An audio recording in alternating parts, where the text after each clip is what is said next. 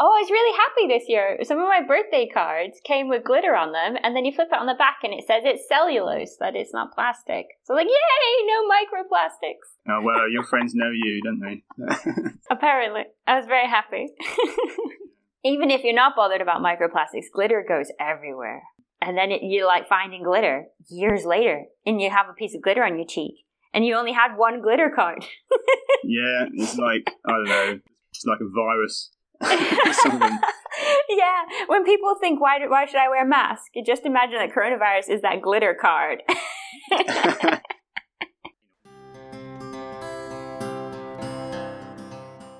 I was so surprised when I finally came over to England after reading the Harry Potter books, and I was like, this is just normal. What do you mean? Like, you thought that it was... Well, in the book, nothing in the book was how it is in America. Schools aren't set up like that. There's no such thing as houses. There's no such thing as like separating schools off into sections like that. Boarding schools are really rare. Like, it's just not something that we tend to do. Then there was the whole like Diagon Alley and the little street and the pub and the cat. None of that. Don't really see much of that in the US. That culture just isn't there. Those little shopping streets like that. You don't have castles either, do you? So, yeah, I definitely don't have castles. And it was just like all of it. So it was brand new and really magical and really cool. And then when I came over, it was like, you know what? I don't think she made that up.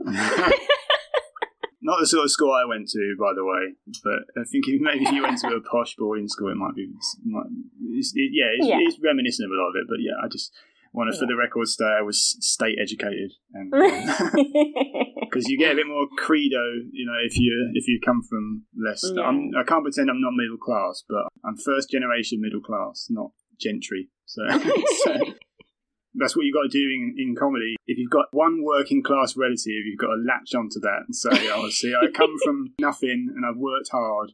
I'm not saying anybody that's on like TV or anything isn't proficient or decent or good even at what they're doing, but a lot of it's like either fortune or being what someone's after at the time, you know. Like, but we all like to think that we all did it all by ourselves because that's a better story. Because that's what we were fed when we were kids, wasn't it? That if you work hard enough, you can do anything. And it's like, well, yeah, if you work hard and then have the best luck in the world, then you can do anything. Because it's all, like, I would never be here if I'd never met certain people. The end. So it has to be luck. Luck has, or whatever you want to believe. But, you know, something like that. I mean, I only can sort of say it from where I see it. I've seen some really, really good young or new comedians, not necessarily young. And it just doesn't, you know, for some reason it just doesn't happen for them. They haven't got a plan B if plan A doesn't work, and not enough people were into plan A for it to work out. I gave a relatively famous comedian a lift to a gig a couple of years ago. Oh. What was interesting was he was saying when he was starting off, he'd do like every other gig. He would like just the audience would just be like, "What the hell's this? We're not going for this." Like this is, you know, because if you didn't know who he was. Yeah. And again, I was saying before, like, the whole audience kind of needs to go for... You never go to a gig and, like, half the audience like you and half don't, and it's a good gig. Because there's too much discomfort in the room, you know, like, so he just do so many of these shows where the audience didn't quite know how to take him. But he did enough gigs where everybody kind of got it and thought they'd seen something special that he got a name for himself. And he's never really done the circuit, you know, like I do the circuit where you have to not die that often. You have to you have to adapt yourself to as many situations as you can if you want to make a proficient living. But he didn't want to do that. He said, I just wanted to do what I wanted to do, and enough people liked it. And of course, he's a good comedian. He's a very good comedian. But there's another story where there's another guy that did the same thing, and it didn't work. It just didn't work because he just died too much. Someone said, "No, he's a liability," and then he just had to stop. I mean, I know some very, very good writers. That there's a guy in Leeds that was that is quit now, but he was really bleak, but he was such an amazing joke writer. But if the audience didn't go for it, he had no way of couldn't bring it back, right? You know, and he just lost so many bookings because sometimes it didn't work, and people booking clubs. I mean, about 20 years ago, you could book a weirdo and put them on your comedy night, and it would be fine because people would just be like, "Oh, it's the 90s, it's weird." It's the 90s. It's fine. It's the 90s. But now, because of TripAdvisor, basically, if someone has an average night out, well, everyone's going to hear about that, aren't they? So it's going to be, oh, the middle guy was weird and ruined our night. We didn't come out for this. So people became very safe, you know. People are just like, we've got to make sure that we book a lineup that will be solid and dependable more than interesting sometimes. Yeah, so you've got to play, like you're saying, it is a bit of luck, because if you don't, like you're saying, if they just stop having you or whatever, then that's that. Unless you do, I mean, there's other routes, if you showcase yourself well in Edinburgh, that you don't have to do it one way. Some people just have a comedy career from doing, well, believe it or not, from doing podcasts and stuff. So there's not one route, but there is always a bit of luck involved in it. I mean, I feel like some people are so talented, you'd think that they'd probably make it no matter what you'd think. I mean, I struggle to think of a world where Bob Dylan didn't make it. Yeah. But have you ever seen Inside Llewellyn Davis, the Coen Brothers film? I haven't. It's good. I like it. But it's just about like some contemporary of Dylan that they've just made up that just like it all goes wrong. And then at the end, he leaves the club, and Bob Dylan just starts up his song, and it's sort of like, well, it was this guy, but maybe it could have been this guy. You just, Yeah, well, I just think like a lot of the things, when people say like, oh, maybe it's not luck, maybe, or maybe not all luck or whatever. And I think, well, maybe, but on the flip side, so much else is luck. Even if someone is absolutely fantastic at whatever they do, what's the chance that they were born into a family that didn't need them to work more? If you're a teenager or something and you were born into a family that's struggling, first thing you're going to do is to go and get a job, and then that's it. You don't have time to practice or put effort into whatever you're really good at because you're spending your time working at Denny's or something. I don't know. You know what I mean? And all of those kind of things start to play into what I would consider luck. How you were born, how you grew up, what life experiences you've had that made you make certain decisions or not make decisions. As well as just the fact that, what's the chance of if you got on that bus or didn't get on that bus because you missed it, or you were late, or you dropped something, or you spilled milk, or you didn't spill the milk, and then, then there's the whole, sliding doors style, how your life changes. Someone tweeted quite a good joke the other day, which was, I wonder what would have happened to Gwyneth Paltrow's career if she hadn't made sliding doors. There you go. It's a good joke, isn't it? I don't know who did it. I'd love to credit whoever it was, but it's a good joke. That's great. I love it. But yeah, I mean, that's why a lot of people you see on TV in any of the arts, a lot of them come from quite privileged backgrounds just because they're able to work for free more than other people. Exactly. If your parents say, oh, well, you don't have to worry about rent for a couple of years, you go and do what you want, then there's a big leg up, isn't it? So I would like to be quite blunt with the fact that my parents have declared bankruptcy multiple times. Also, you've got to be lucky to be born in a time when... Yeah. I mean, imagine, being an amazing footballer, or, if you were Diego Maradona and you were born 500 years ago, it wouldn't matter, would it? You'd still be farming cattle or whatever the hell. Yeah, you'd be playing with the actual pigskin. yeah, it doesn't matter how good you are, but because you happen to be born in an environment and in a time in human history where he was able to utilise those talents. Yeah. In the Stone Age, they'd be like, no, go hunt and gather some more berries. Stop balancing them on your feet. What are you doing? Stop that.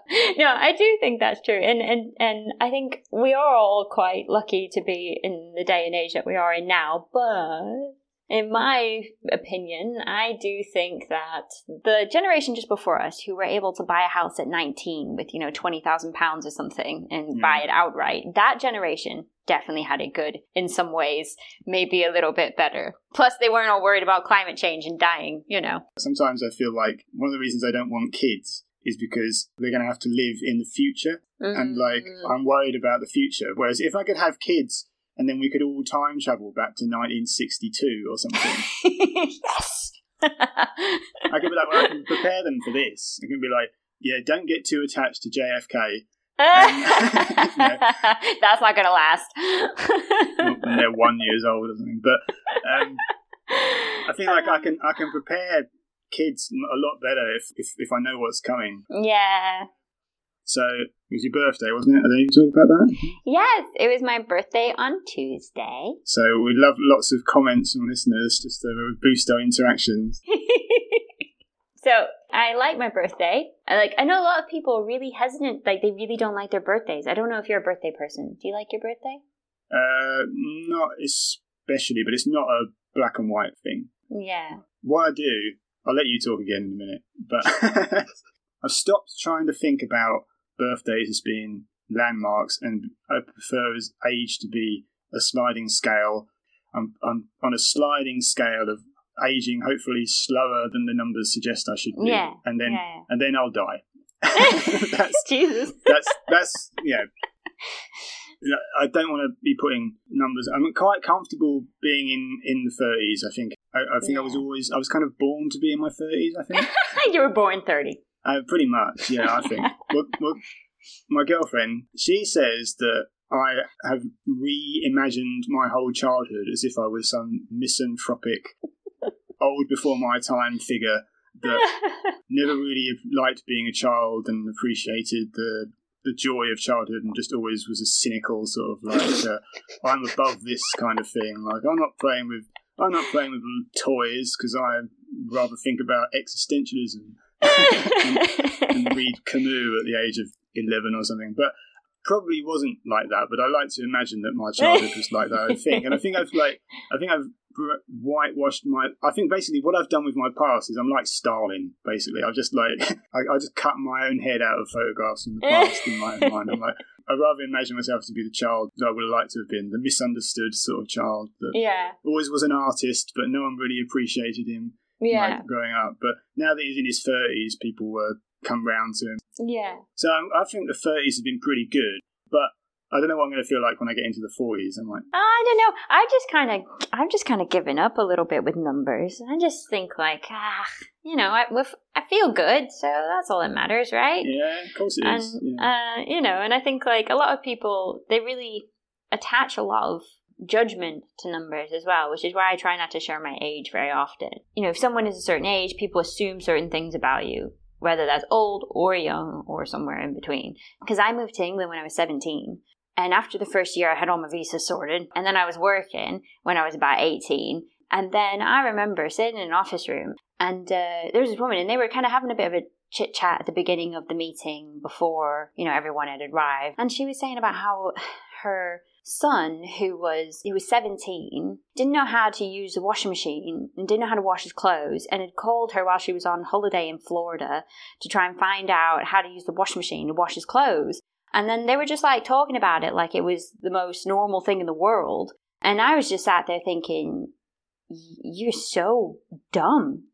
That's your fault. That is your fault that your son doesn't know how to wash his clothes at 17. I moved to England when I was 17. You want to know when I was washing clothes? It was definitely not when I was 17. I mean, a little part of me knows that I matured quickly because I had younger siblings and I needed to.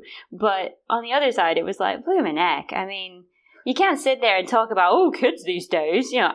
According to you, I'm a kid these days, and I'm quite offended by you talking about us like that, because I can definitely do my own laundry.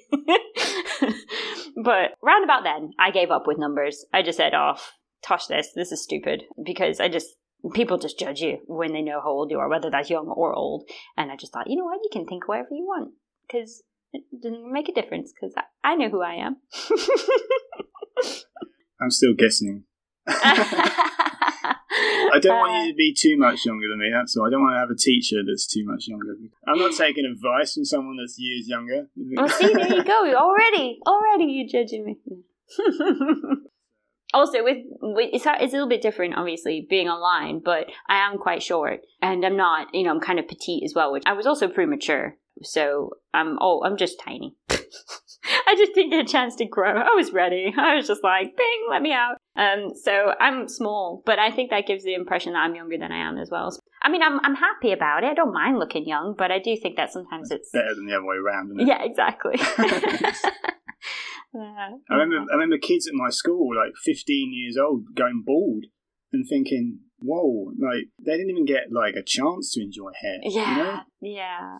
You just get lumped with a body, you have to deal with it, don't you? But there's no warranty or anything on it. You can't take it back after like 10 years and just be like, the hair's not. You can just take it back and say, actually, I've decided that I don't like the hips on this body. Can I please have a different hip? Thank you very much. One that lets me do splits. That would be great. That's the other thing about getting old. Is I'm quite happy to be in the 30s now, because I also feel sometimes I sort of tell myself, well, I'm probably at the peak of my sexual allure. I mean, that's a depressing thought in some ways, but it's not going to get better, is it? Like, I like having hair, for example. I feel like that starts going. But it might not. There's some people don't ever lose their hair. Like my father's got a massive head of hair. Always have, really thick, and it's grey. It's old. I'd be happy to go grey, but I just don't want to lose it. Yeah. I think I'll get a hair transplant if I can afford it.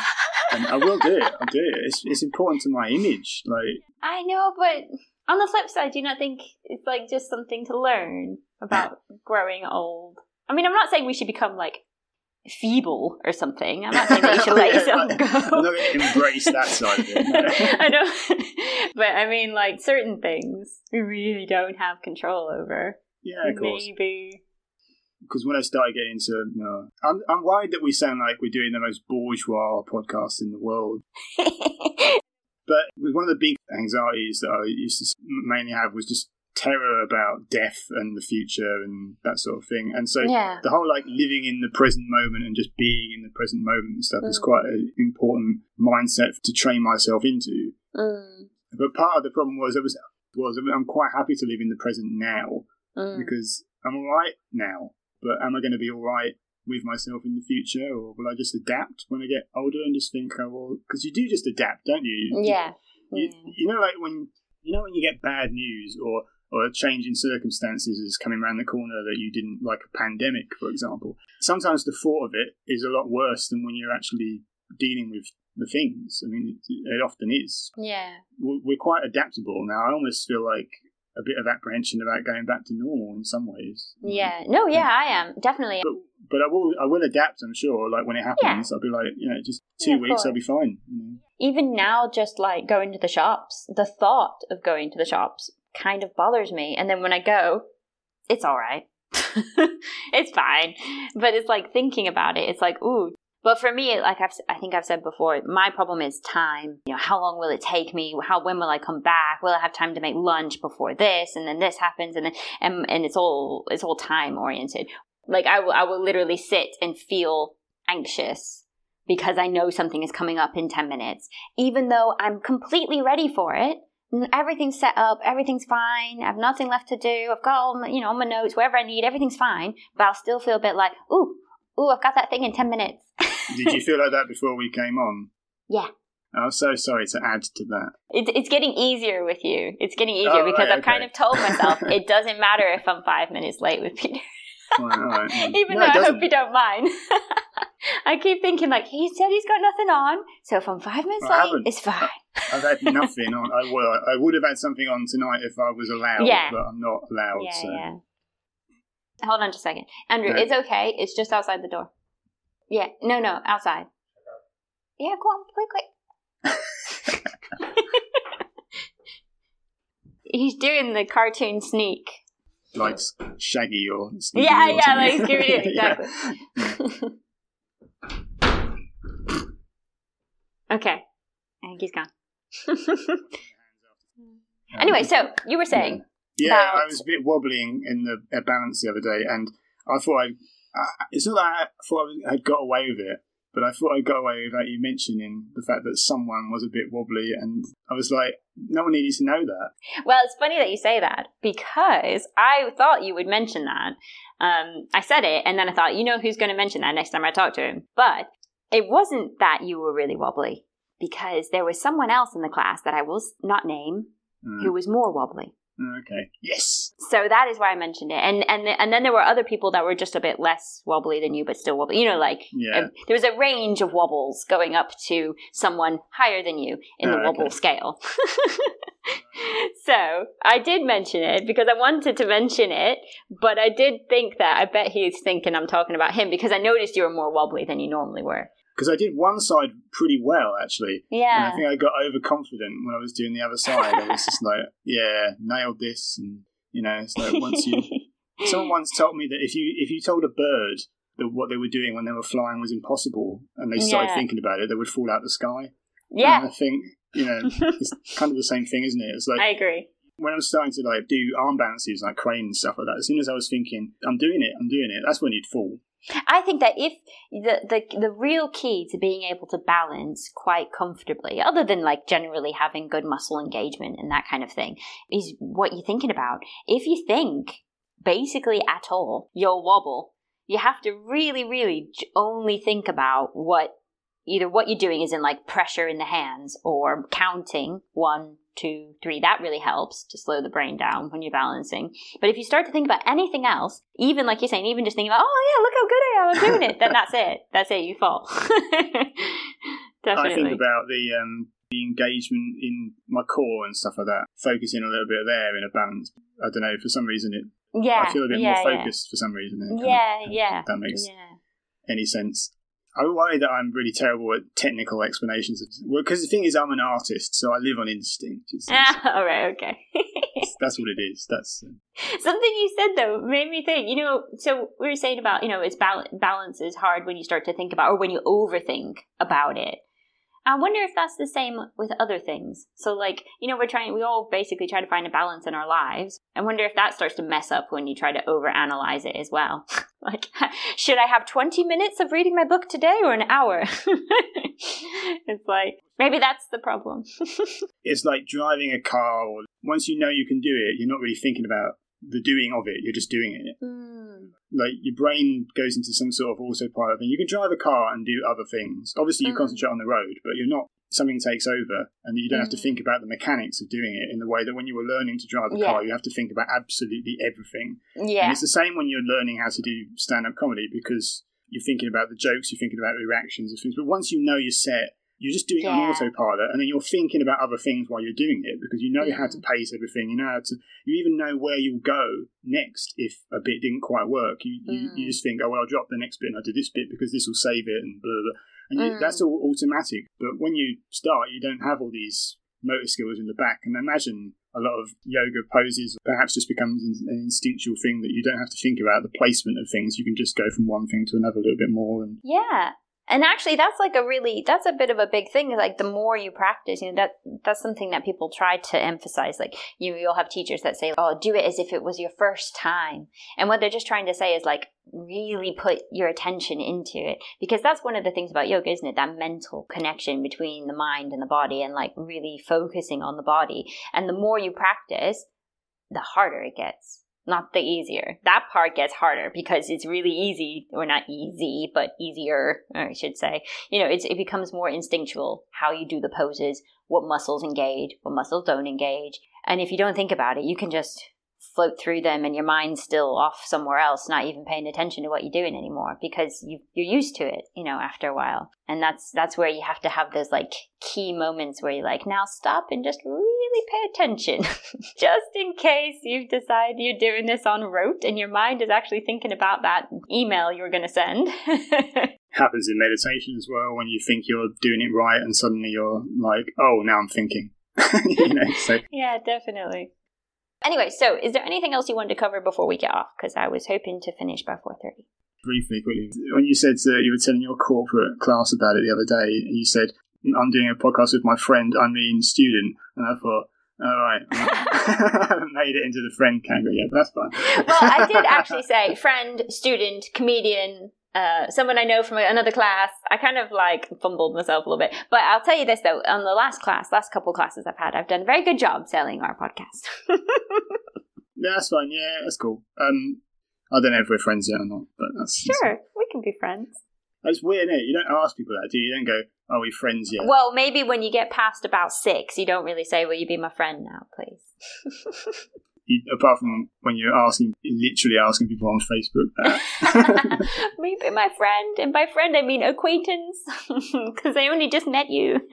We don't have to commit to being friends yet if you don't want, but... I think we're friends now. That's nice. I don't make many new friends because I think lots of people have a very... I only know through so many people speaking to me like months after I first met them saying, actually, it turns out you're all right. Yeah. I think, oh, God, I must be so bad at first impressions. I think so that's why I don't make many friends, because people think, oh, he's weird and doesn't want to talk to me. So, no. I find that I'm really friendly, but people are busy. Maybe that's because of the nature of where I meet people. Like usually as a teacher, I'm in a studio or something. And people always seem to be really busy. They always want to do stuff and leave. And I'm like, I feel like a lost puppy. Can I come with? You going out to eat? Well, I've got nothing to do for the rest of the day. And then it's like, oh, that's a bit weird, isn't it, Kayla? Don't do that. So then I don't. And then it's like, oh, I don't really have any friends because, I don't know. I sort of talk about not having many friends, but I don't actually always like getting close to people either. Well, I always feel like you can't be authentic. So if you have too many friends, you can't be an authentic friend to every single one of them. So you end up either not being a very good friend or only having acquaintances or something. I don't know. So I don't really have any friends. So no, I've got one friend. Who? You. Oh, yeah. God, never mind. Wasn't that nice? Just give you a few seconds more to wipe the tears from your eyes there, or maybe you're vomiting into something, I don't know. Thanks for listening, hope you enjoyed the show. If you did, please do subscribe and give us a good review on iTunes or Apple Podcasts. Go on, thought I'd be a bit more direct about it this week, because usually you're like, oh no, if you don't mind, maybe you can do this, and then everyone listening thinks, someone else will do that. But no, this time I'm talking to you, alright? Obviously, if you don't enjoy the show, I would encourage you not to do either of those things.